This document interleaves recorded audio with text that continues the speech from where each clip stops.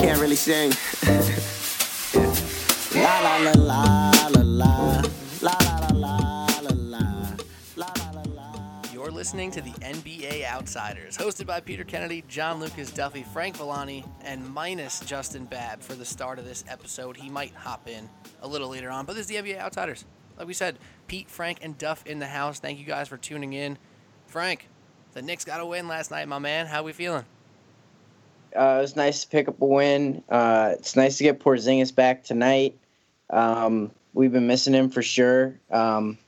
Michael Beasley's been doing some nice stuff. You know, it's actually kind of cool to see. Also sucks that Timmy Hardaway's out. But, you know, we've been talking a lot of Knicks lately. So, you know how we be doing on the Knicks. That's right, man. I got to tell you a little stat real quick. There's a couple teams in the league right now who have won every game that they've been favored in from Vegas, and that includes the New York Knicks. I mean, they haven't been favored too much, but at home, when they're favorite, they've been getting the job done. It's actually them, the Pacers, and this one's kind of a joke, but the Bulls, who've only been favorite twice, but at least they got 2 of their 3 wins when they were favorite, right? But the Knicks have been winning when they're favorite. The Pacers won again. They were favorite. So good stuff for the Knicks to get back on track, back to 500. And now, Duff, my man, your teams have been playing well too, right? Celtics are still on top of the East. That's all I care about. And the Sixers are going to make the playoffs. And people, that was a question, like, will the Sixers make the playoffs this year? And it looks like a resounding yes at this point. For real. I mean, what we're going to talk about in a moment is a little breakdown from the Washington Post. They did a MVP aggregate from over 100 different NBA writers, and 2 Philadelphia 76ers made that list. I'm sure you can guess who they are, Joel Embiid and Ben Simmons. Those 2 have been spectacular, and I think it's fair to say the Sixers role players, man, they show up night to night too, right? Rocco is the best 3-and-D guy in the league. We've been saying it for years now. Whoa. Hold on. No one listens to us in Philly. I'm going to say I'm from Philly for this one. Because Bab's not here. I got to go extra Philly. You got to do what you got to do. I mean, you did claim them as your own, so you can do whatever the hell you want. But again, this is the NBA Outsiders. It's a Sports Blog New York podcast. If you don't already subscribe, do yourself a favor and click subscribe to this podcast so you can get a notification when we have new episodes, new content coming out. We have episodes every week. I believe this is actually our 11th episode. So the NBA Outsiders, man, we hit double digits. We're trying to hit triple digits in our followers on Twitter. I mean, we started slow. We're a new account, so don't be afraid to hop on the train early and follow the NBA Outsiders. It's at NBA_Outsiders on Twitter. Hit us up. And when you subscribe to this podcast, if you feel so kind, drop in a little rating and review. Hit a couple stars and leave some thoughts on why you like the show, what you think about the Duff versus Frank battles that go on here, and what we talk about the NBA. Always don't forget to shout out the NBA Outsiders. So I mentioned we're going to talk about this MVP thing, but also we're going to get to some things about the top of the Western Conference. Kawhi Leonard's on his way back. The Cleveland Cavaliers are on a ridiculous streak. Also, we're going to play our favorite game. Whose teams is this? The Detroit Pistons edition. Because the Detroit Pistons are proving that they compete night in and night out in this NBA, and we have to figure out who the hell's teams is this. So we're going to play that as well later, and probably some other Eastern Conference topics too. But first, let's get to this little MVP thing. So, Duff, I know you have some thoughts about how it's too early, and we talked about this on a recent episode, how it's too soon to talk about MVP. But nonetheless, it's one of the driving conversations in the world of the NBA right now. So, Duff, what are your thoughts about this Washington Post aggregate and the whole MVP discussion? Yeah, I just want to go on record again saying it's too early. But since it's here, you made a good point before. No, we haven't seen the NBA covered this much in its history. So I guess this is the new normal. It's what we gotta get used to. Frank said they set a precedent last year, and that's, I guess, what it's going to be now. But they had James Harden at number 1, LeBron James number 2, Kyrie Irving number 3, Giannis number 4, and Steph Curry number 5. And I don't disagree with any of that top 5, and I definitely don't disagree with the top 2. I think Harden has definitely been the MVP this year. I think he's leading the league in points and assists. He's not quite averaging a double-double, but it's close. It's like 9.7 assists. He's definitely my MVP right now, top of the toughest conference in the league, and the Rockets have been looking great. And I think something that definitely helps out James Harden here is that he did a little bit of this great Rocket start without Chris Paul, the guy who they traded, 3 key role players for. I mean, Patrick Beverley gone, Lou Williams left. I think I'm forgetting another name here somewhere. Sam Decker. Decker. Yeah, well, we can call him. We could call him a role player. But yeah, we'll see. If James Harden's doing this without Chris Paul, and then Chris Paul comes back, and people are worried, are they going to be a good fit? Are they going to continue the success? And what have they done? They've been even better, and they're on a great streak with Chris Paul back. I mean, James Harden is doing everything on offense, and he seems to care about defense a little bit this year. And I think just saying he cares a little bit is a good step in the right direction. The thing I was pumped up about, and this sounds like a small victory, but I guess you got to take the small victories. LeBron James getting the MVP respect a little bit. He's number 2. I think that's fair. James Harden has been ridiculous. But if LeBron James wasn't 2, we got problems. Right, Frank, or no? Yeah, I couldn't agree more. More to the James Harden part, too. I mean, I'm not even going to lie, and I was saying I was, skeptical about Chris Paul coming back. I thought he kind of needed the time on the bench to kind of see how this team worked. And I don't know if that's what it was, but, he's come back and this team is firing on all cylinders.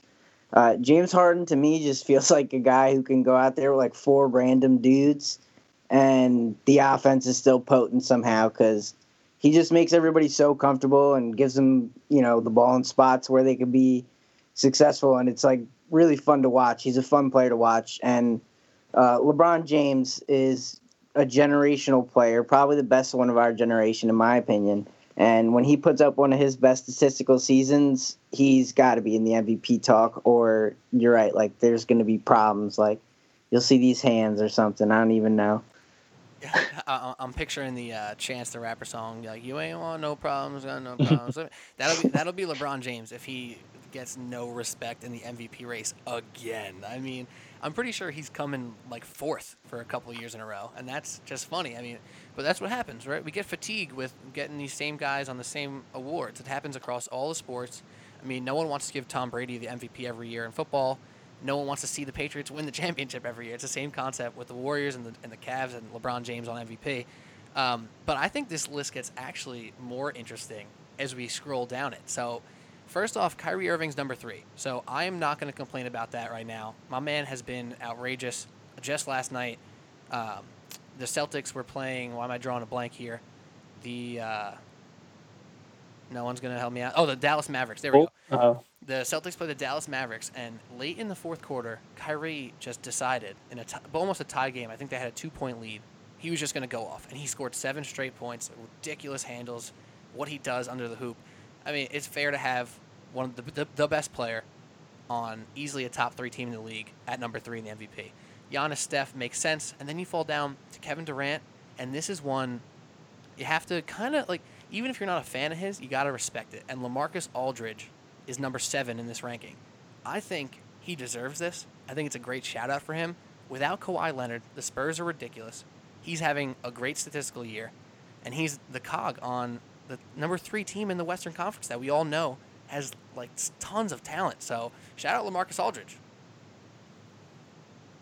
Yeah, man, it's super impressive. I've watched a few Spurs games, and the telecast always talks about how in the offseason, I thought he was leaving because things kind of ended weird in the playoffs and it seemed weird, and he seemed really unhappy. I definitely saw a trade coming. Yeah, and I guess he sat down with Pop, and they talked it out, and Pop kind of realized that he was a little bit in the wrong, maybe not utilizing LaMarcus in the right way and to his full potential. And I guess he switched it up a little bit, and we're seeing shades of LaMarcus in Portland, but he seems to be, maybe even better. Who knows? That team's going to be scary when Kawhi comes back, though. I'll tell you. Yeah, we were talking about this earlier. It's kind of weird. The Spurs are 3rd in the West still. No one would have expected that without Kawhi. But even when he comes back, they're not going to move their seeding at all. That's how top heavy the West is. Kind of weird. But I feel like they don't even want to. They don't care. They benched everybody against the Oklahoma City Thunder at Oklahoma City and still almost won the game. Yeah. They didn't play a bunch of guys in the second half, and a bunch of the older guys just had DMPs. So I feel like they're just going to cruise it out, get a home seed for the first round at least, and then just do what they always do. Yeah. Towards the end of this list, I feel like that's where it kind of gets preposterous. You got DeMarcus Cousins last, 17th. He got one fifth place vote on the entire ballot. The dude just went for 40 and 22. Like I saw this stat earlier in the season. I don't know if it's true, but he was averaging like more points than Durant, more assists than like Kyrie, more rebounds than LeBron. Like it was weird. Yeah, and he just gets like no respect for it. I just think the media hates him still. It's just preposterous. Well, you know what also might happen here is that though DeMarcus Cousins is doing his thing and he's getting buckets and he's boogieing around, Anthony Davis up until last week, who knows when Tim Bontemps, the guy from Washington Post, started aggregating this result, Anthony Davis was still healthy. So maybe they were giving the credit of the team success to Anthony Davis, though Boogie was doing that. But I got to say something about Anthony Davis. I got to get this off my chest. This dude has missed so many games, and I feel like all his injuries have been a little different. It's like it's just something is always coming with this guy. At a certain point, like this cliche is the best ability is availability, and at a certain point, like it's a cliche for a reason. I don't see him out on the court, and it doesn't look like Boogie has missed a step. And a lot of these games, I feel like Boogie has been the better player still. I mean, I know Anthony Davis is the guy there, and that's his team, but I don't know. I feel like people just don't like DeMarcus Cousins because he's edgy and he's got an attitude, and he almost got in a fight with Kevin Durant. That was gold. That was funny because everybody knew, like before that even happened, nothing was going down. There was no punches being thrown.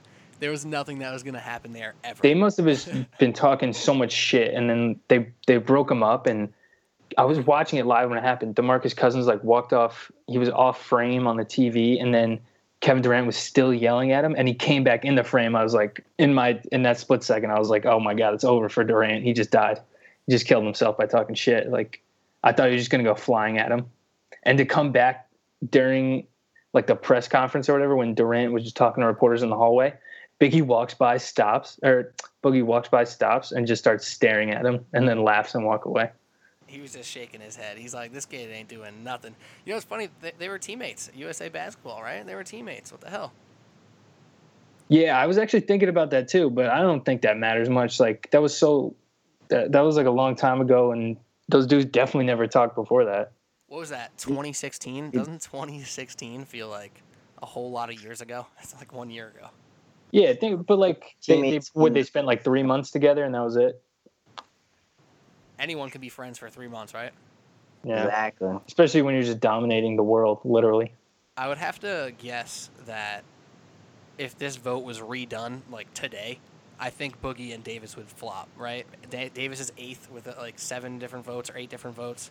Boogie only. Yeah, I would have to flip them because I don't think Embiid is behind Davis at this point. Like Embiid's played more games for all the health issues he's had. He just doesn't play back-to-backs. That's pretty much it at this point. Which isn't even his choice. And speaking of Embiid, right. He's actually next in that list. Best abilities availability. He's been there. And what does he finally say? Available? He says, I'm the best big man in the game. I do it on both ends. He said it himself. He deserves that, right? Does he deserve to be the 9th ranked player in this MVP vote, this quarter season MVP vote? Frank, what do you think? I'd say early on, definitely. He's been killing it, man. He does it from everywhere offensively. He can shoot it a little bit. He's an elite post offensive player. He can dunk. He can rim run. He can play the pick and roll. He offensive rebounds like a beast when he wants to. And he's just a big body down low, and he knows how to come play help defense. So he gets a lot of blocks, and he is a good defender. I think it's hard. You're hard pressed to find a more well-rounded center. But I'd say for sure he's best in the East. I'll give him that. Yeah, that is for sure. And you know what else that he's done, and he's basically called people out for it. Somebody else we're going to get to later on, and maybe in this list as well as in the show when we play Whose Teams Is This? Embiid literally said he's going to get Drummond to foul out. Like, he's not going to be able to guard him. and Drummond fouled out. He got the crowd going. Sixers win. It was hype. He waved him off the court, pointing to the exits. That was hilarious. I don't think he is probably the best big man in the NBA if you don't count LeBron James as like a big man, which I pretty much don't. So he's the best big man in the East. And then he's not the best big man in the West yet. Like, I'd still put Cousins ahead of him and LaMarcus because of the season he's been having. But I love that he thinks that way. I love that he thinks he's the best because that's what you want. Like, it's the same thing. So, well, not the same thing, but it's similar to when, everyone's like, is Eli elite or is he trash? Like 10 years ago when he won his first Super Bowl and he said he's elite. And the whole thing, like, you can't spell Eli without elite, started popping up. But like, that's how you want your best player to think. Yeah, just like agree. Deion Waiters, right? Exactly. Yeah, just I've been Waiters sipping Island. that Kool-Aid for a little while now. He's won him a few games now lately. He's been balling. Dude, you check his clutch numbers. They're like the best in the league. Yeah, it's crazy.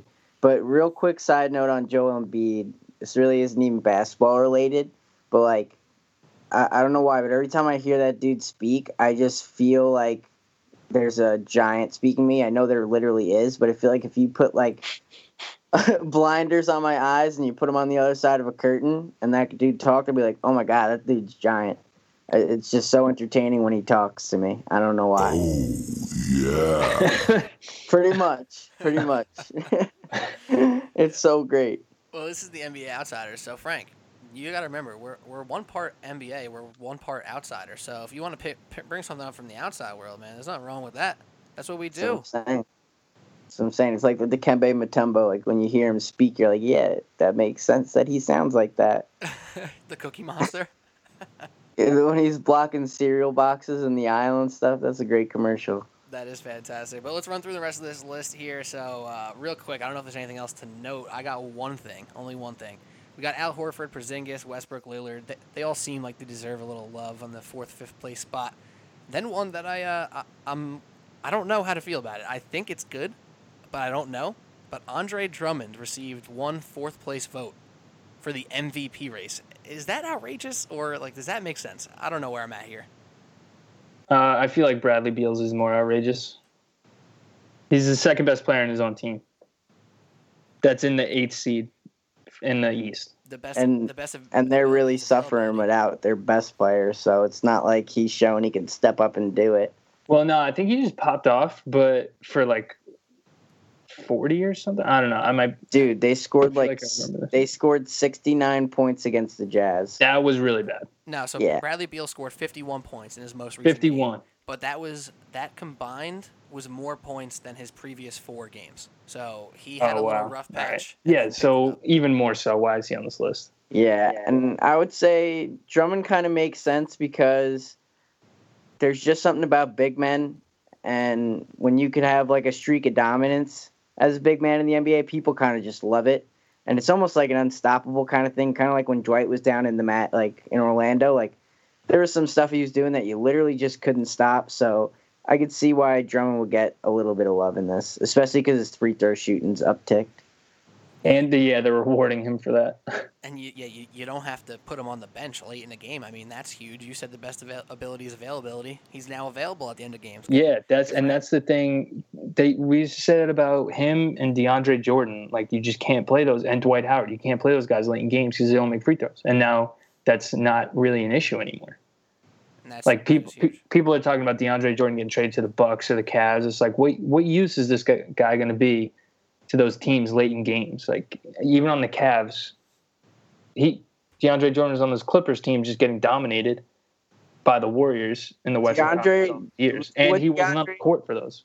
What DeAndre would do for the Cavs is he would make them an elite defensive team. That's pretty much what he would do for anybody. He would lock down the interior defense, and he would make your pick and roll game stronger than what it is. But like, it's marginal. If teams go small, like the Warriors, you just pull him away from the basket because he's got to guard like Kevin Durant or Iguodala or Draymond. No, I'm not disagreeing with you. I'm saying it's like a marginal thing anyway, but that's what he brings. Yeah, it'll definitely help him win more games. I'm just thinking long term in important playoff situations. I mean, I think there are some teams I think that could really benefit from it. Specifically, in my mind, it's the Bucks. And I know we were tossing around some ideas in the chat earlier this week, but they're really weak inside. John Henson is like a pencil, and he's been in the NBA for a while now. He has put on no weight. It's crazy. No, it's not even about weight at this point. Like, you could be a skinny dude, and you could be strong, and you could be a bad man, but he's just none of the above. He just has no strength and can't hold down interior defense. And Giannis is too busy, in passing. Doing literally everything else. Yeah, and, trying to turn the ball over instead of just trying to protect the rim. So I think a guy like DeAndre there would fit really well, especially because they got a guy like Eric Bledsoe who's super fast and, runs the fast break real well. And actually played with DeAndre for a little bit.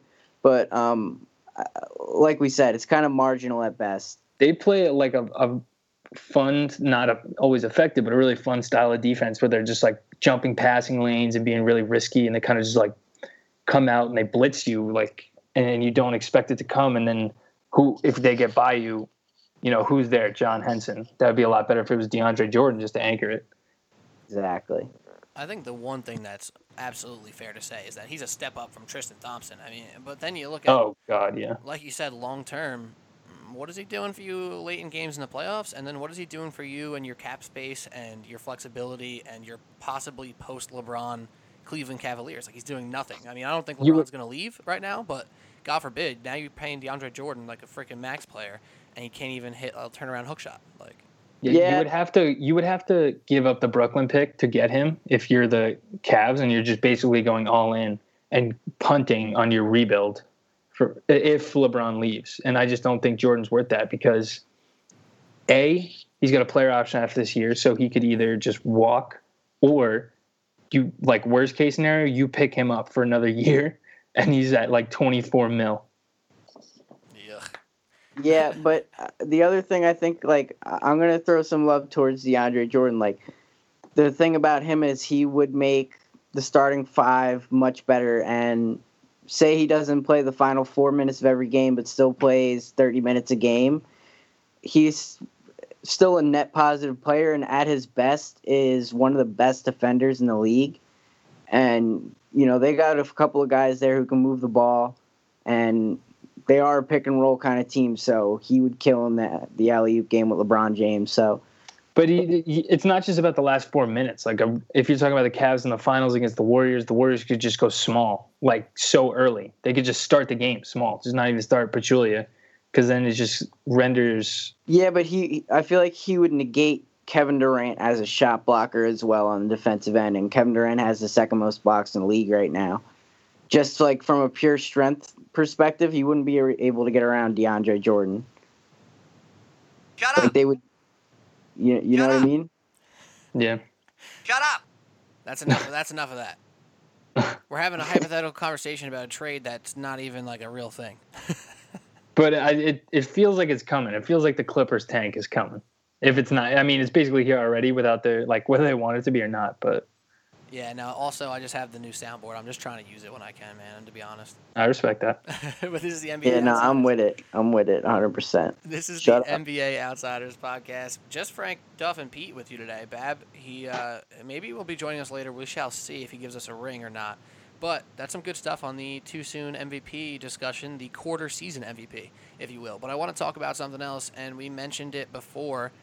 I want to talk about the top three teams in the West, because we said the West has all this talent. Everyone says it's the by far better conference, yet we kind of think it's top-heavy. So we think the Spurs, who are third, look like they have a stranglehold on the number 3 spot.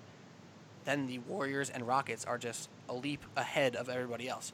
So I have a little stat here for the Spurs, and I think it worked out absolutely perfect for the Spurs. So they're 16-8. But they are just 3-6 against teams above 500.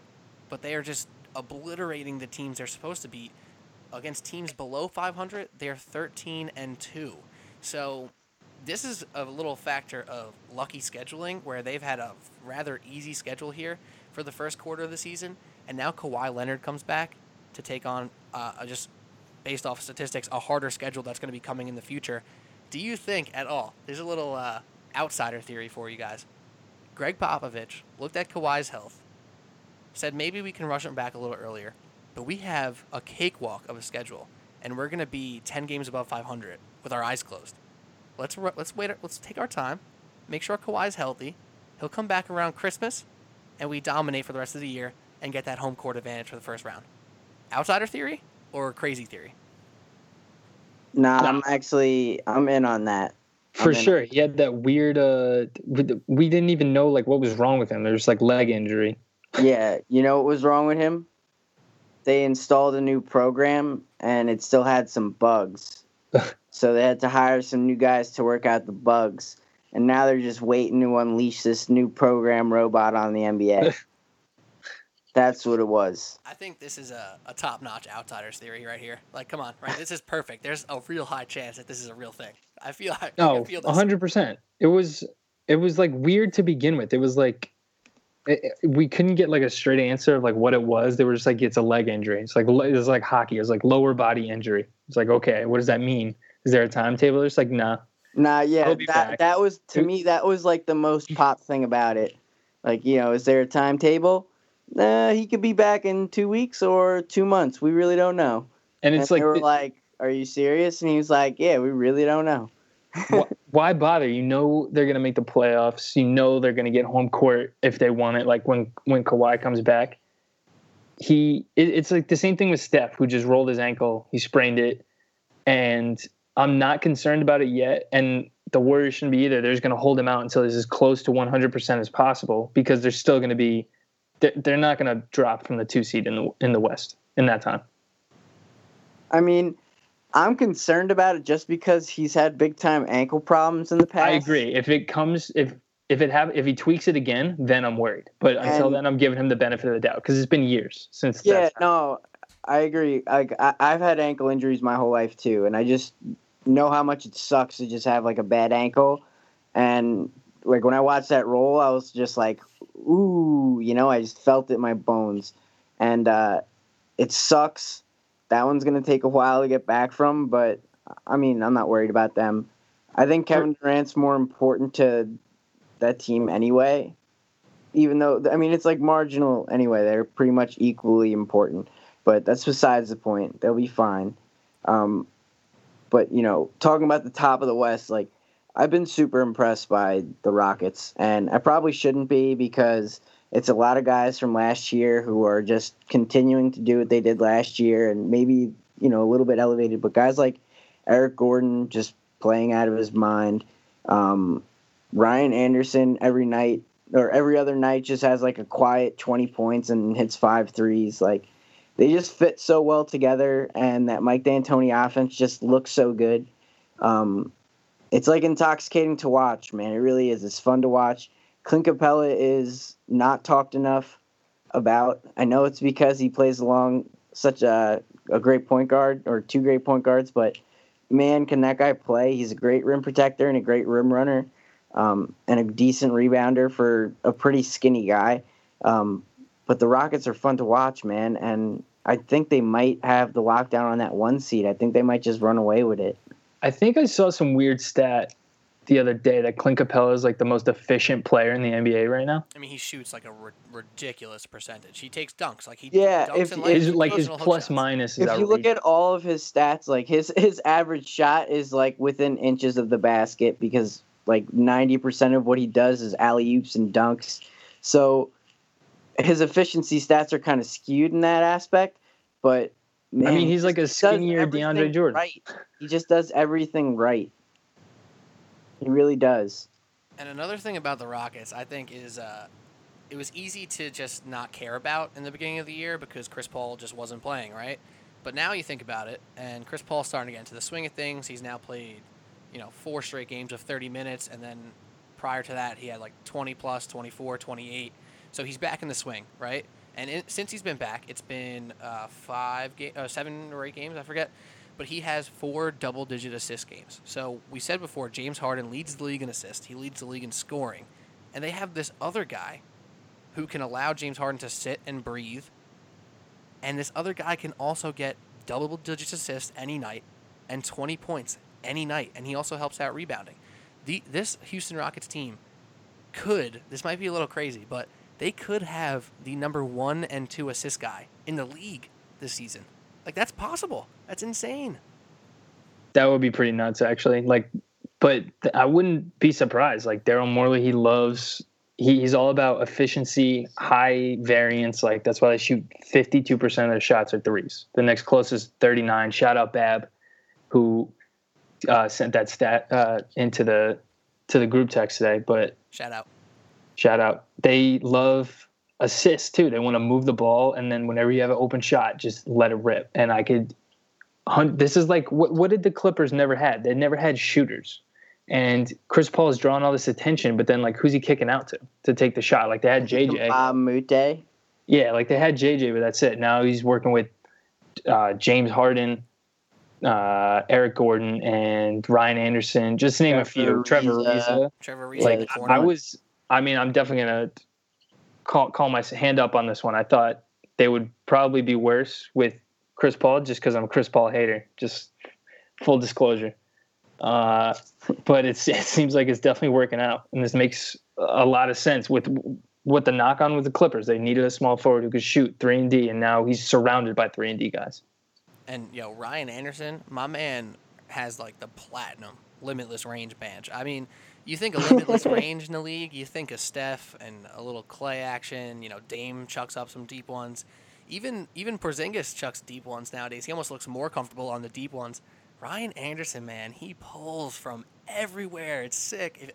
Duff, honestly, and not to like hype you up and gas you up here, but when we used to run the rec center back in school, bro, when you were feeling it, like you were Ryan Anderson at Jace, bro. You're just pulling threes like all day long. If you hit one, it's over. I absolutely take that as a compliment. I love Ryan Anderson. Even when I love Ryan Anderson when he was on the Magic. Because I always loved that the tall white dude who's just gonna stand there and shoot, because that was me. At least you. Dude, I honestly feel like James Harden went to Ryan Anderson and just like he's like, yo, literally every time I pass you the ball, pull that trigger, bro. Like, and I'm not even kidding. It really looks like that because he'll pass the ball and there'll be a guy right up in his shirt and he'll just hit like a fader three. Dude, as long as you're open, there's no such thing as a bad three. I'll just be sitting there with like my jaw down, like Ryan Anderson just did that. Like what? Dude, he pulls from everywhere. It's crazy. It's amazing. Amazing. He even hits that sauce with the little pump fake dribble to the side, bang. Yeah, dude, I love it. They have extra 3 feet of space. Even if he goes deep, like when he goes deeper like that extra 3 feet of space, so that you just get some type of separation. Just having an open shot, even if it's further away, is sometimes a lot better. Absolutely. So before we move on from this discussion here, because I think it's interesting, just kind of thinking about the real contenders in the West, because it's so easy to just be like, oh, well, the Warriors are going to walk, right? But we're at the point where there's so much of the season left. There are now injuries falling all across the NBA, right? So you never know who will be down at the end of the year. So you need to take all these teams serious, like whether you're the Warriors, the Cavs, the Rockets, whoever. So let's do a little juxtaposition here. I'll just do a little quick power ranking right now for the next month or so. Say we check back in at the end of January. Do a power ranking for the next month or so between these three teams and how they match up. Now assume Kawhi comes back this week or next week, and just see how you think those teams match up against each other. Frank, you start off. All right, so we talked a little bit earlier before the pod. I said I think Kawhi is one of the best three players in the NBA. I'm going to stick with that. So I'm going to put the Spurs first. I think Kawhi coming back is going to be a huge spark plug for them. Getting an MVP caliber player back is huge. And that team is scary as it is. They just win. So I think they're going to win a lot more. 2, I got the Rockets. I don't see them really doing much different than they're doing right now. James Harden is going to keep doing his thing, and they're going to keep winning ball games. And I'm not worried about the Warriors, but I definitely think they will feel the absence of Steph Curry. I mean, they're starting Quinn Cook, I believe, over him. Or Quinn Cook in place of him. I think it might come to a few games where maybe someone's having an off shooting night, whether it be Clay or Durant, and they need somebody to come help them out, and they might not have it. So I'll put them third. Wow. Third. You're dropping them down to third. Well, we're talking for a month. We're talking for the next month here because you know what? I qualified. We're only it. talking about the next month's game. I'm just saying, like, just say we checked in on this exact discussion at the end of January, right? So it's like Okay. early December now. I'm just saying for the next like 2 months or so, unsure of the Steph Curry status. Kawhi comes back. Like, what do you expect out of these three teams? Because they're going to be the three teams taken the most serious in the West. I just kind of want to see, and also kind of how you think they match up against each other. Yeah, I don't necessarily think that's how they're going to end up in seeding at the end of 2 months, but I think that's how the performance over the course of that month will pan out. I think it's going to be close, though, regardless. I think how they match up against each other, I would give. I mean, I got to give it to the Warriors. I don't think there's another answer. When they're all playing against each other, that's how I see it. The Warriors beat Spurs in the playoffs last year, but that was without Kawhi. Yeah, Zaza Pachulia, you dirty motherfucker. Yeah, the Spurs probably win that game, but it would have been close still. I think like people saying that like because Kawhi went out they had that game in the bag. That's not true. The Warriors were going to explode at some point. You just knew. Yeah, but it would have been close. Like literally, it went from plus 23 to like minus 17 within like 10 minutes after. That's what I'm saying. It would have been close. Yeah. But I gotta give it to the Warriors. Like they just had so much success, and I really feel like when they lock in, like they've been kind of weird this season. Like Durant gets tossed, and then he almost gets to fight with Boogie, and then Sean Livingston gets ejected. Sean Livingston gets ejected. That was weird. Sean Livingston went like face to face with the referee. It was crazy. Yeah, they're kind of just going. Not through the motions, but like almost going through the motions this season. But I think they just don't care when they get to the playoffs. They're just going to lock it down. So I think in games that matter, I got to put the Warriors 1, I got to put the Spurs 2, and I got to put the Rockets 3 still. Until I see otherwise in important games. Like this has been a really impressive start for the Rockets. So I'm not saying they're bad or whatever. Just we'll see in April and May. Yeah, for sure. I'm going to go with I think this is what's going to happen with the Spurs. Kawhi Leonard's going to come back. Maybe they have like a toss-up game, like where it's easy, or they get an easy win against a crappy team. I don't know, but there's going to be a game within the first couple where he's back, where they're going to struggle, and the offense is going to look weird, and LaMarcus Aldridge will be uncomfortable, and then Popovich is going to just freak out and be like, "What are you guys doing? You guys been fine. We just added the best player, and now we're playing shit. Like, what's going on?" And the Spurs are going to flip it around and then win like 8 to 10 in a row. So I think the Spurs are going to go on an awesome run when Kawhi Leonard comes back. But there's going to be a bump. There's going to be that one moment where Spurs Nation, all the Spurs fans are just like, "Oh my God, I knew we wanted to get rid of LaMarcus Aldridge. We got the whole first couple months." But then they're going to figure it out, and Kawhi and LaMarcus are going to be deadly. They're going to be sick. So I'm kind of going to go. I'm going to keep it exactly how it is, though. I'm going to keep it exactly how it is. I'm going to go Rockets, Warriors, Spurs, the same level that it is right now. And I told Duff this before you got on the call, Frank, when we were just talking about the pod. I knew the Warriors were going to win last night. I was talking to my friend. He was putting in a little bet. He goes, "Yo, Warriors -4. What do you think?" And I go, "Draymond and Steph are out." He goes, "Oh, so you don't like them?" I go, "No. Actually, I like them more. They're going to come out with urgency. Draymond Green's out. Steph's out. That's a game where Kevin Durant, Klay Thompson look at themselves in the mirror and go, we got to be the guys today." And Kevin Durant got triple-double and dominated. And then those other guys, this is the great thing about the Warriors culture. Those other guys, the Quinn Cooks, the Iguodalas, the Livingstons, even the Kevon Looney, Jordan Bell tandem, like they're just throwing out all these like basketball characters at you. Like you get Nick Young chucking threes, JaVale McGee running around dunking balls. Then Kevin Looney and Jordan Bell, if you like combine their efforts, they're like a poor man's Draymond almost, right? Like I don't know. They just have so many looks they can throw at you, and they so many lineups. They can just mess with people. So it's because Steph Curry runs that Quinn Snyder type offense where it doesn't matter who's there. It is what it is, and the guys he has will run what he has, and it's a good system and it works. It just works. So basically, my main point is right now the Timberwolves are 4th, even though they're playing as we speak. They'll probably still be 4th. they're already 3 games behind San Antonio. I think in 2 months, if we check back, the difference between the 3 seed and the 4 seed can be as much as seven games. What is it, 3 now? It's 3 right now. Who's behind them? Right now it's Houston, Golden State, San Antonio. San Antonio's 3 games above Minnesota, and then it's Portland, Denver, Utah, New Orleans, and OKC, all within like 4 games. I think they're all going to be within 7 or 8 games of San Antonio in the 3 spot. Yeah, I could see that because a lot of those teams, I think, are good, but just still have these weird lapses, and the teams at the top don't. They just don't. I think another thing to note, you just put the idea in my head, Frank. These other teams, like, they beat each other up. When you see the Timberwolves face off against the Trailblazers, it's a toss up. Anybody could win. Same with Denver, Utah, and New Orleans, and OKC and Minnesota. All those teams are going to beat the crap out of each other. Because like when OKC, 4 through 9, just the T-Wolves, the Blazers, the Nuggets, the Jazz, the Pelicans, and the Thunder. Just it's so mishmash.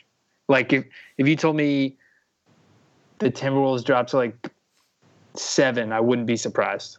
And then like Thunder finished like 4th, I would not be shocked. Yeah, agreed. That's interesting. It's going to be really cool to watch the second tier of the Western Conference because we're so confident now in the top 3. It seems the 3 of us are at least. Well, this is the NBA Outsiders. Pete, I was about to say Bab. Pete, Frank, Duff, and not Bab here with you today. Thank you for tuning in, as always. This is a Sports Blog New York podcast. We're on that feed, so don't forget to subscribe to that. Drop a couple stars, leave a rating. And, Frank, I'm going to put you on the spot right now. If somebody's listening, somebody out there, wherever they are, why should they subscribe to this podcast, and why should they leave a rating and review? On the spot, go. All right, you should subscribe because it'll automatically download, and you won't even have to worry about it. You'll just have to go and click play. It's super easy, and they're easy to delete, too, so it's not a big problem. And why should you rate and review? Because then we would know what you guys like better and what you don't, so we could do more of what you like. And that'd be pretty dope for both of us, I think. You and me. Yeah, that's what we call an old win-win. Yeah, man. You and me, pal. Let's both win on this one. Damn, man. You made it sound so simple. It's almost like it's a simple process or something. Yeah, man. Probably takes less than a minute. Well, you heard the man. You heard Frank. Leave a little rating and a review. Tell us what you think. Tell us what you want to hear more of. That's really cool because you're going to learn now in this next segment that we're going to give the people what they want. Because we put out on Twitter earlier today, before we recorded this podcast, that we're recording tonight. So what do you guys want to hear about? What do you want to hear the NBA Outsiders talk about? So we got a nice response from a young man by the name of Luke May 25 on Twitter, shouted us out and said, do you think the Nets have a shot at the playoffs when D'Angelo Russell comes back? They're 3 games out of the 8 seed right now. So before I let Duff and Frank sound off on this and what they think about D'Angelo Russell, the Nets, and the Eastern Conference playoff situation, let me break it down. From 4 to like 13, separated by 4 games right now. The Detroit Pistons are 4th. They're 7 games out of the lead. And the Brooklyn Nets are 9, 10, 11, 12th. And they're 11 games out. So that's 4.5 out of Detroit, 3.5 out of a playoff spot.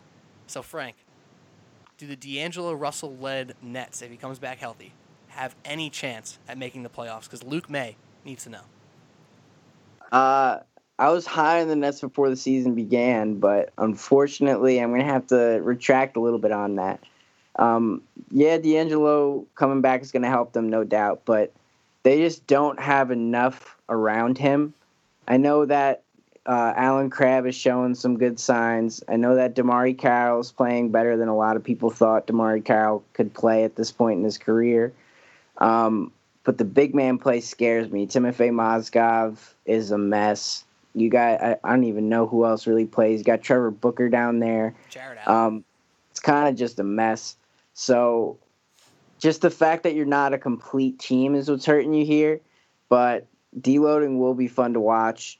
You have a ton of guards that can play. Spencer Dinwiddie's been fun to watch this year too. It stinks. I mean, I thought the Nets had a chance that if they had their best season they could probably do it. But, injuries kind of messed them up at the start, and I just don't see them recovering now with that roster. Yeah, we were looking at the playoff picture, and of these 8 teams, I really would kind of be surprised if any of them dropped out, honestly. The only one that could free fall is the Pacers. If Oladipo gets hurt, they could free fall. Like, everyone else has kind of been dealing with injuries, and the Bucks have picked it up since they made that trade. But really fortunate with health, and they always have their best player on the court every night, so it gives them a chance to win. And the Knicks are 9th, and I don't think they're going to move from that spot, and I can't see the Nets even making it to the 9 seed, just because, like, you have Porzingis, and the Knicks actually have a culture this year, so they just have, like, a winning attitude about them, I'll say. Like, I'm not saying they're a great team or whatever, but they just have a totally different feel to them than the Nets. Like, no one expects anything of the Nets. No one cares about the Nets. You haven't heard anything about the Nets since D'Angelo got hurt. And Lynn. So I don't see them moving. That's the other thing. I think they go down more than they go up. The one thing you have heard about the Nets since all of this is about Spencer Dinwiddie and how he's probably an asset that is going to be very valuable near the trade deadline for a team that's looking for a backup guard. He's on a very team-friendly deal, so they could probably get something really nice in return for him. I love. Even though, if I was a Nets fan, I'd be in between on giving him up because the way he's playing right now, it looks good, man. It looks really good. How old is he? He's not old at all. That's all I know. Like, I'd say he's 25 or younger, 24. I'd say. 24. He's almost 25. So, yeah, he's still pretty young. That counts as not old at all, right?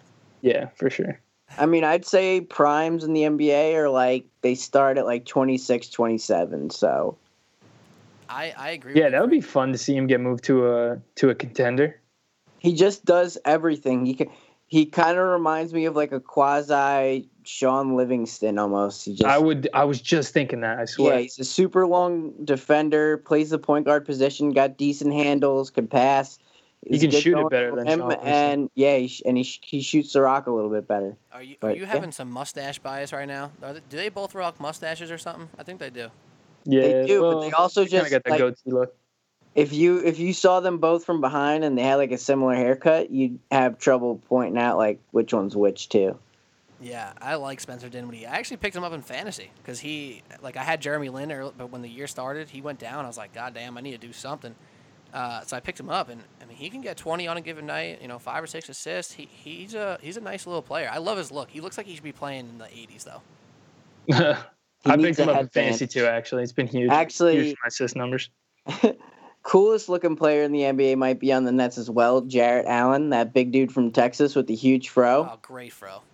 Oh my God, it's great. There's a cartoon show on Adult Swim, I think. I'm forgetting the name of it right now, but they call him the character from that show because the dude's got an afro and he wears a headband, and I just love it. It's like my favorite thing right now. Legends of Chamberlain? Nah. All right, I didn't know. That's a show about basketball, so I wasn't sure. But Luke Mayo, back to you. Luke May 25 on Twitter. Thank you for hitting us up. First off, that's awesome. So you are the example. People, if you're listening right now, hit us on Twitter. It's at NBA_outsiders. Really easy to get to, at NBA_outsiders. Hit us with questions at any time. If we're not recording an episode that day, then we're going to answer you on the spot and answer your question, give you our take. But if we're recording, we're going to make you wait. We do give the people what they want, but on our terms. So hopefully Luke May is listening. You may have not gotten the answer you wanted because I also don't think the Nets have a chance at the playoffs. But what I will say, they can spoil the Cleveland Cavaliers a little bit. Though I don't think they have a chance to enter even the 9th or 10th spot, I think you can look at this team at the end of the year, and they can be better than the Hawks and the Bulls, obviously. Better than Dallas, better than Sacramento, better than Memphis and Phoenix and the Lakers, and who knows what the hell's happening with the Clippers, maybe them too. You can at least have some pride and make this pick for the Cavs not be a top 5 pick, and I think that's possible. And that'll be a little moral victory, right? Oh, for sure. Definitely. But this is definitely enough Nets talk. We need to move. Absolutely, Duff. Thank you for doing it. We need to get away. So the next Luke thing, May, no, that's your one. Everyone gets one Nets question. That's it. No more. wait, each person gets a Nets question or just one overall? One a month. All right, that's fair. That's fair. And then, I'm not saying we're going to use it. Well, Maybe one a month. That was it for December. that counts for all of the beginning of the year and December. So, actually a team that the Nets beat, they only have 9 wins, but they beat one really good team, a team that's been absolutely on fire lately. That's the Cleveland Cavaliers. They are on a 13-game win streak. They're just beating everybody in their path, good or bad, beating the teams they're supposed to beat, also beating the teams that are tough games like the Sixers and the Pistons and the Clippers before they got all hurt. So the Cavs are on a real streak right now, and looking forward to their next couple games. They're in one of these situations like the Celtics were earlier in the year, where they can go and look back at the end of December and be like, damn, we lost like one game there. Because right now they have the Pacers, the Sixers, 2 semi-tough to tough games. But then it's Hawks, Lakers, Jazz, Wizards, who knows if John Wall's back. Bucks are tough, but then Bulls. And then they go to Christmas. And Christmas is the Golden State Warriors, and we know that's going to be tough. The Cavaliers are on a crazy streak. People were worrying. They were actually worried on this podcast. I was definitely worried, not about the regular season, though. Yeah, I was just worried about the playoffs. I just want to go on record. All right, so my question is, though. Hand up, though. Are all their haters gone? Do they have no more room for haters? Have they just said, don't worry about this, guys. We're fine, and LeBron James is the best player ever? Yeah, pretty much. He's just dominating. The whole team is dominating. Like, they haven't had like a particularly difficult stretch over this. I'm actually only looking at it now for the first time. They played the Pistons once and the Sixers once. Those are the toughest games they played. But yeah, they're fine. They're gonna be just fine. They're gonna finish number 2. It'll be fine. There's nothing else to say, right? No. It is like I feel like an idiot for even slightly going against LeBron James. So yeah, I just want to not pat myself in the back. I know there's a lot of people out there like me, but I was never worried. It's LeBron James. Like, let's be real. The guy's been dominating the East for the past 7 years, 8 years. Sorry. Why would it change? But besides that, I think this could be like maybe another little NBA Outsiders deal. But I think this is the pettiest win streak of NBA history. Like, LeBron is solely pushing his team to these wins because he wants to have a longer win streak than Kyrie. He doesn't want to see Kyrie have a more successful season than him. So I'm going to actually have to disagree with Duff. I think the Cavs at some point will overtake the Celtics out of LeBron's sheer pettiness. Wow. I love that, Frank. That's 2 quality outsider theories already today. I mean, if we're talking about petty, and that's what the outsiders love, we love the game. We love all of it, but we also love the pettiness, right? We love the outside storylines. That's why we're the NBA Outsiders. That would be hilarious. I mean, LeBron has been a new type of, like, I don't even know, like, brazen is maybe that's the word. Like, he's been very open, very forward, very just like matter of fact about what he thinks of himself, his team, and their chances. Like, he just doesn't care right now, and he's showing it on the court, off the court, and he's just running through everybody. Yeah, like he's just doing what he's always done. What is he averaging this season? It's like 39-9, like 28, 8.5, and 8. So it's just like a little better than his career average of 27, 7, and 7. Like, he's just doing what he's always done, and he's even having a better season than usual as far as scoring is concerned. I mean, he's having one of his best 3-point shooting seasons. Oh my God! Yeah, wait, 40% from the 3-point line. Did you see they invited him to the 3-point contest? That would actually be fun to watch, but he should still go do the dunk contest before he does the 3-point contest. He declined. He declined the 3-point contest already. He said no chance I'm gonna do that when I have an extra day to spend with my family. Honestly, LeBron James might be people forget that father of 3. The most selfish NBA superstar of all time for never doing one. Like, he just did one. Seriously, just one. Like, Larry Bird did 3-point shootout. MJ dominated the dunk competition. He pretty much walked off. Like, he hit all those threes, and it was just like, yep, that's right, the belt's mine, I'm done. Like, that's all LeBron has to do, and people will never question it again. Yeah, those are just fun. They could turn into really fun moments. And then if you lose a 3-point shootout, like against Steph Curry or Devin Booker or any of those guys, like, is anyone really going to be like, oh, LeBron sucks? It's just going to be like, no, it's Steph Curry or Klay Thompson or one of those guys won the shootout. Like, he's not better than them, but it was still fun to see it. What if he lost to Jason Capono, who has actually won multiple 3-point contests? That's a great drop right there, Frank. Then he would have had to also be Steph Curry and Klay Thompson. So it would be worse for Steph Curry and Klay Thompson, I think. So the NBA was like, yo, LeBron, come on, just do one dunk contest. And he was like, and then they were like, yo, LeBron, all right, I know you don't want to do a dunk contest. How about, you're shooting your best 3-point season. You want to do the 3-point contest? Nah. Yeah, dude, just have some fun. He's not about it. He doesn't care. He gives It's so not cool. zero hex about that. And you know what? It's actually very indicative of like the LeBron lifestyle. Like, I'm not gonna hate on him because he's like never been in trouble, never been in the limelight for the wrong reason. But like, I'm actually kind of gonna hate on him for that. Like, bro, step off the beaten path for once. Do something a little crazy. Get in a little bit of trouble. Have a little bit of fun, LeBron. Yeah, like he's just a robot. Yeah, you know what? Like, I was actually just going to say that. There might be 2 NBA robots. LeBron's 1.0 and Kawhi's 2. Dude, he's got like social media managers and public, like specific people for like TV, think. radio, and whatever. They just he has his image. Stuff. Dude, he has just this image of himself that he only portrays to the outside world, and it's crazy. I don't even know, dude. What is he like as a real person? It's crazy. I feel like we have no idea. And probably never will either. Yeah. We'll never know unless he starts doing TNT like Shaq and Chuck, later on in the career. Who would that be? I still think then he wouldn't be any fun. Nah, he'd be zero fun actually. He's not fun. He is so not cool. He is not cool. Yeah, even his Sprite commercials, like he won't even tell you to drink a Sprite. He'll just ask you if you want one. I think the coolest thing he ever did was that villain commercial when he went to Miami. You remember that? I mean, like, that's the baddest thing he's ever done. That's what I'm saying. Like, that's it. And it was a commercial to sell shoes. And, like, then he won a championship, and everyone's like, all right, you know what? That was all right. We're all right with that. So it doesn't even count anymore, Yeah, he's not like the bad guy anymore. No, not. I mean, Durant's move is equally as, like, appalling, and there's actually like it's not as bad. I still think LeBron's was worse. I mean, the only thing that's different is he didn't do it on national television.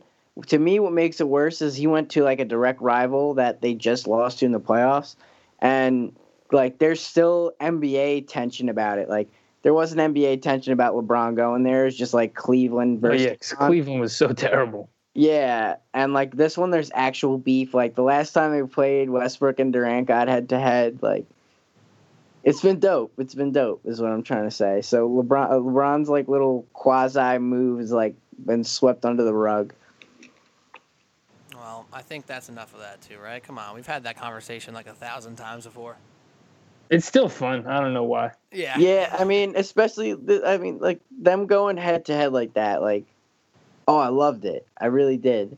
And I love the reactions afterward. Russ was like, nah, fuck him still. And Durant was like laughing and clapping about it. This is exactly what I expect to happen. And I loved it when it happened. Like, I couldn't have been happier.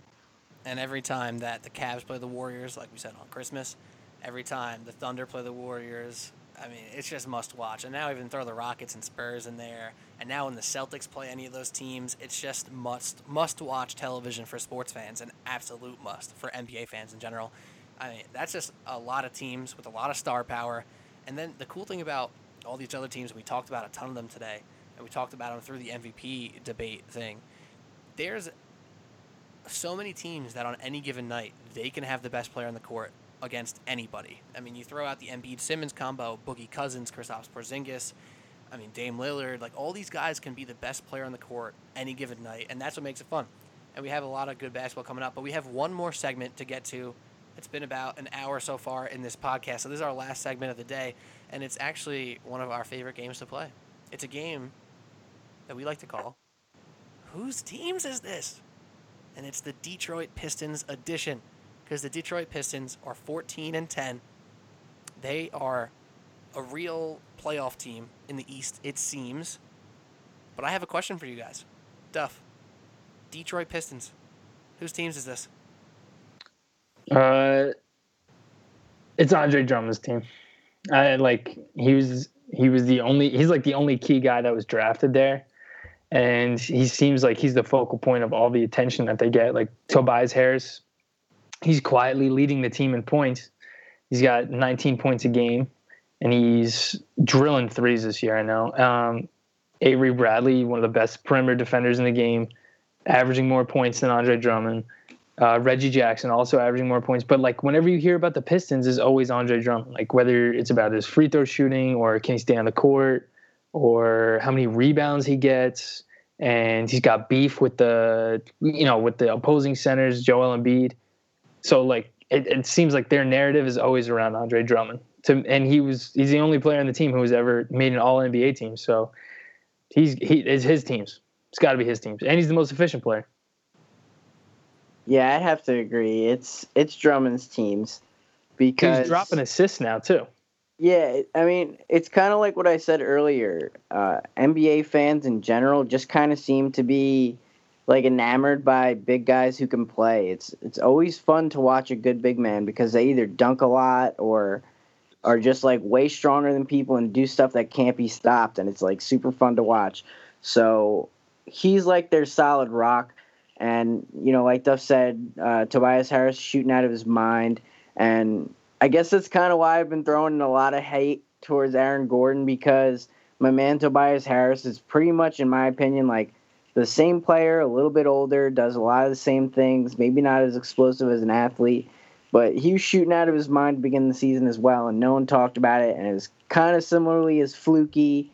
And, I guess both of them are leveling out a little bit now, and Tobias seems to be a little bit better off, and it's good, but he's still, to me, a subsidiary player to Andre, and the whole city knows it, their coach knows it, and the team knows it too. Like, that's their guy. Well, it's hard to argue with that, but I've been an Andre Drummond hater in the past, and he's really taken that step to prove me wrong in the things I criticized him for. But I'm going to make this take, and I'm going to see what you guys think on it. So I'm going to say right now that the Detroit Pistons are Avery Bradley's team. And I know he's not from the Pistons organization. He's the new guy. He isn't a superstar. But he is what they may have needed all along. And last year when they were struggling mightily, Avery Bradley is what Kentavious Caldwell-Pope and Stanley Johnson just couldn't be. They couldn't be as consistent defensively as him. They couldn't be as consistent a scorer as Avery Bradley. And they don't do anything better than him other than being younger at this point. So I look at the Pistons and I try to see the differences in success. Avery Bradley is the perfect player to fit in between Reggie Jackson and Andre Drummond. He doesn't need the ball. He's going to guard the best guard on the opposing team, leaving Reggie Jackson, free to guard the worst player, have more energy for offense. And having a strong perimeter defender helps Andre Drummond out. So I'm going to, just to be a little contrarian, and because I'm waiting for a little more offensively from Drummond. I'm waiting for more. There's a difference between, like, if it's your team and if you like make the team go, like if you make them work because you fit that one piece that they needed, like Andre Roberson. Avery Bradley's way better than Andre Roberson. I'm just, but that's not at all we're talking about, though. We're talking about the role they play. I think the comparison is Avery Bradley's from the Draymond Green ilk. Like, he will do all the things that you need to be done that don't get accomplished from the big guns. And I guess, like you said, Duff, it's a matter of semantics. He's like a glue guy. Yeah, it's a matter of semantics. Like, so maybe Avery Bradley is the heart of the team, but it's Drummond's team.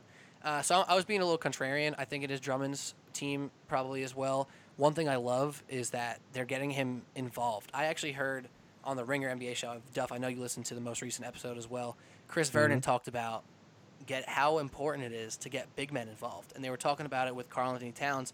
and they don't get him enough touches sometimes. They're getting Drummond involved offensively. And when a big man is involved offensively, whether he's getting shots or not, he's just touching the ball, moving it, getting passes, like you said. He's averaging 4 assists right now. That's awesome for a center. They're getting Yeah, involved. they used to say the same thing about Charles Oakley on the Knicks. Just let him touch it, or him and Anthony Mason. Just let him touch it, and then he'll just set screens and grab rebounds all night. Just dribble a handoff, anything. Now they're touching the ball. Now they feel a part of the team. They're part of the offense. They're part of the flow. They're 10 times more likely to bust their ass for a rebound, 10 times more likely to sprint down the floor on defense. And getting him involved, maybe not even getting him the shots, but getting him touches, I think it's done wonders. So I pretty much agree with you guys that it's Drummond's team. I wanted to play a little devil's advocate, and I think Avery Bradley deserves the shout-out. For sure. A lot of the stat nerds out there, like you, Pete, don't give Avery Bradley credit because his plus minuses or his net ratings are bad, and it's always because he's guarding the best defender or best offensive player on every team. Yeah, he was also held off of one of the NBA all-defensive teams because Devin Booker dropped 73 on the Celtics, and he didn't even play that night. Yeah, that was bullshit. You know what? We're not going to let you in because this night you didn't play. You guys got freaking lit up. If anything, that should be there should be even more of a it should be more a vote for him. Yeah, I agree. Guy really dropped the ball. You are a huge nerd. That's every time I drop some nerd shit. You are a huge nerd. Because you know what's so weird is that real plus minus statistic that a lot of people love nowadays. I definitely have bought into a lot of it as well. I try to take it for what it's worth, but it's tough sometimes. Avery Bradley checked out to be a negative on defense, and it just doesn't make any sense. Everyone, sees him with the eye test play tough defense. It was really just a matter of fact that he was always guarding the best player. He guards either two guards or point guards, the most dynamic offensive players. But he's proven time and time again that his worth is ridiculous. And I mean, without him, basically switch him and Marcus Morris with the Pistons. That's what happened for them. And I mean, it's awesome for the Pistons. They look way. But yeah, better. that was a rare trade where both teams won. Both teams got what they needed. And especially since the Celtics, they were going to be missing some perimeter defending, but Tatum's defense somehow just miraculously took an insane jump. Not even from last year to this year, but from summer league to December. It's crazy. Absolutely. Super freaking long. I know. I think the system has a lot to do with it also, and just having veteran guys out there telling you where to go and where to stand and what to do. Also, wait, I guess shout out Stan Van Gundy. Right? Yeah, he should definitely get some yeah. Coach of the Year talks. Been my guy, yo. I've been having him back for a long time. Probably third, I would say. Shout out Stan Van Gundy and get Tibbs the hell out of here. Oh my God, dude! Fire Tibbs, please, for the love of God. They're winning. They're gonna win tonight. They're +8 with 21 seconds to go. But just I can't stand him. He's really so far behind the curve. He only had only eight guys played tonight. Jimmy Butler played 42 minutes. Karl-Anthony Towns played 38 minutes. Oh my God. I mean, you know who's got to go too? Billy Donovan. Billy Donovan's got to go. Hey, coming around. Dude, Billy Donovan's got to go, and no coach is going to work with Russ ever. My man's Fizz got to take over the Thunder. Yo, that'd be lit. That'd be fun. That actually might be a good fit. That would be a better fit. All right, I'm all in. I'm all in on Fizdale to the Thunder. Let's get it going. All right, so it's no secret. I'm not like Duff. I'm not gonna say I'm a Thunder fan because my fandom lays with the Knicks. I'm a true, That's your Western Conference team. I'm a faithful fan. I like other teams because I like players on them, but I'm not gonna say I'm a fan because I'm a loyal person. I'm not a little cop-out boy. Not a snake. Like Duff. But yeah, I'm sure being a Knicks fan has been so rewarding for you. In my dreams, the Thunder are coached by Quinn Snyder, and they are a championship caliber team. For some reason, I'm not even kidding. I actually dreamed that.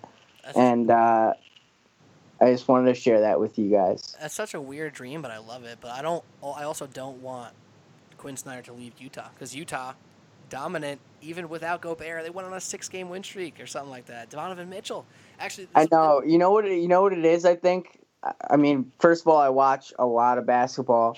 Second of all, I just think about how I hate Billy Donovan's system and how it's run, and I just look at the Jazz, and they're the epitome of like a good system.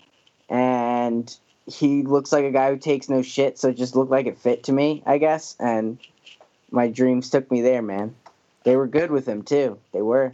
I love it. I really do. All right, so what I want to do, because we're going to end up, we just finished up our last segment. Just, well, let's have a little fun here, because I actually saw on Twitter or Google or whatever the hell it was, I forget, that yesterday, or today for us, because we're recording last night for people listening today on Thursday, if that was confusing. But yesterday was National Microwave Day, which does not deserve a day. Microwaves are a great technology, right? I use them all the time, but weird national day. Besides the point. For sure. Let's flip that into an NBA thing. So real quick, for the last 30 seconds or something, let's shout out some of the best microwaves in the NBA, some of the best players who just get so hot so quick, 10 points before you blink an eye. Shout out to the NBA microwaves. I'll start it off with a guy who played for the Warriors right now, Nick Young, Swaggy P. My man still lights up the buckets from 3. Dude, love Swaggy P. I gotta go with my son, Devin Booker. I don't even know if he's considered. He's still a microwave dude at this point. He dropped 73. He could explode for anything at any time. And but I gotta shout out my favorite microwave moment. Tracy McGrady, one of the all-time great microwaves in the NBA. When he stole the game from the Spurs in like the last 40 seconds of the game, he scored 8 points by himself to win. That was the greatest microwave moment. Yeah, it was electric. My microwave is going to be my man, Willie B. Buckets for the Nuggets, Will Barton. Does a little bit of everything and could possibly be the sixth man of the year. Just gets buckets. Absolute bucket getter. Fun to watch. Shout out J.R. Smith. Shout out Lou Williams. All right, let's do it.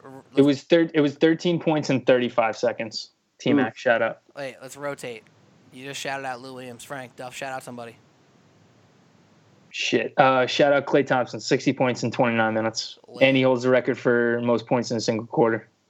Lit. Shout out local guy. Doug McBuckets, microwave this season. Shout out Eric Gordon. Ooh. Shout out J.R. Smith, one of the OG microwaves. I still think he's got it in him. Said that It's already. over. Lost. Duff loses, guys. Yeah, you're out. All I right. gotta get one New Jersey guy in there. I already said J.R. Smith, so you're out. Oh shit! Wait, I wasn't paying attention. I was looking up I'm not gonna lie to you. I'm watching the T-Mac. I'm watching those 35 seconds right Talked about it, gotta be about it. Shout out old head Jamal Crawford. Ooh. Dude, yes. Talk about the true definition of a microwave. Shout out. Him, Lou Williams, and like J.R. Smith are the epitome of microwaves to me. All already mentioned, but shout out. I'm just saying. Shout out the new microwave down in San Antonio. Bryn Forbes. Oh, Is that baby. Hell yeah, Bryn Forbes. new microwave in the league. This is the new addition. Strictly 3-point shooter from absolutely nowhere. Typical Pop fashion. All right, well, my last one, shout out to the young gun, taking over a huge role for the Utah Jazz. Donovan Mitchell, rookie, microwave, getting buckets. Yo, we need this next pod. We'll talk about him more, but I feel like we have not mentioned him once, and which is weird because we talk about him every week. I feel like in our group chat, and he just never makes it on here. I mention him as much as possible. He is such a crazy athlete, and he does these crazy things, and you just like, holy shit. And then you look at the stat sheet, and you're like, oh, he's hit 5 threes too? That's crazy. He's such a good rookie, man. If his shot's going down, he can just explode. Yeah, it's crazy. He had 41 the other night. He had like 27 against the Thunder. He had a really good night until they were like, Roberson, stop that. For real, actually, I Not tweeted even from kidding. the I watched NBA. the whole game, and he was balling on them until they actually assigned someone to him. I actually tweeted that out from our account. If you're still listening and you don't follow us, that's just messed up. You listen to us for over an hour and 10 minutes, and you don't even follow us on Twitter. So go to NBA_outsiders, hit us with the follow. And I thought that was a really nice compliment for them to put Roberson on Donovan Mitchell. But, fellas, I think we did good. The NBA Outsiders are here. No Bab, but Pete, Frank, and Duff. Frank, you got any last words for the pod? Shout out my man Bab. I miss you, fam. That's about it. Duff, what you got, bro? Eagles, if they win the Super Bowl, free Bud Light for everyone in Philadelphia. So Dilly. the Giants are already out of it. It's just the Jets are in the AFC, so it doesn't matter, and they suck. So just root for the Eagles, if nothing else, for the beer. Wow, that's a fantastic point right there. I picked the Eagles to win the division, so I'm all on the Carson Wentz wagon. I'm also on the free beer wagon, so I'm with that. Shout out, Bab. We'll get you back next week. Thank you guys, as always, for tuning in. This has been the NBA Outsiders, a sports blog New York podcast. Don't forget to subscribe, rate, and review. For Frank and Duff, I'm Pete, and we're signing off.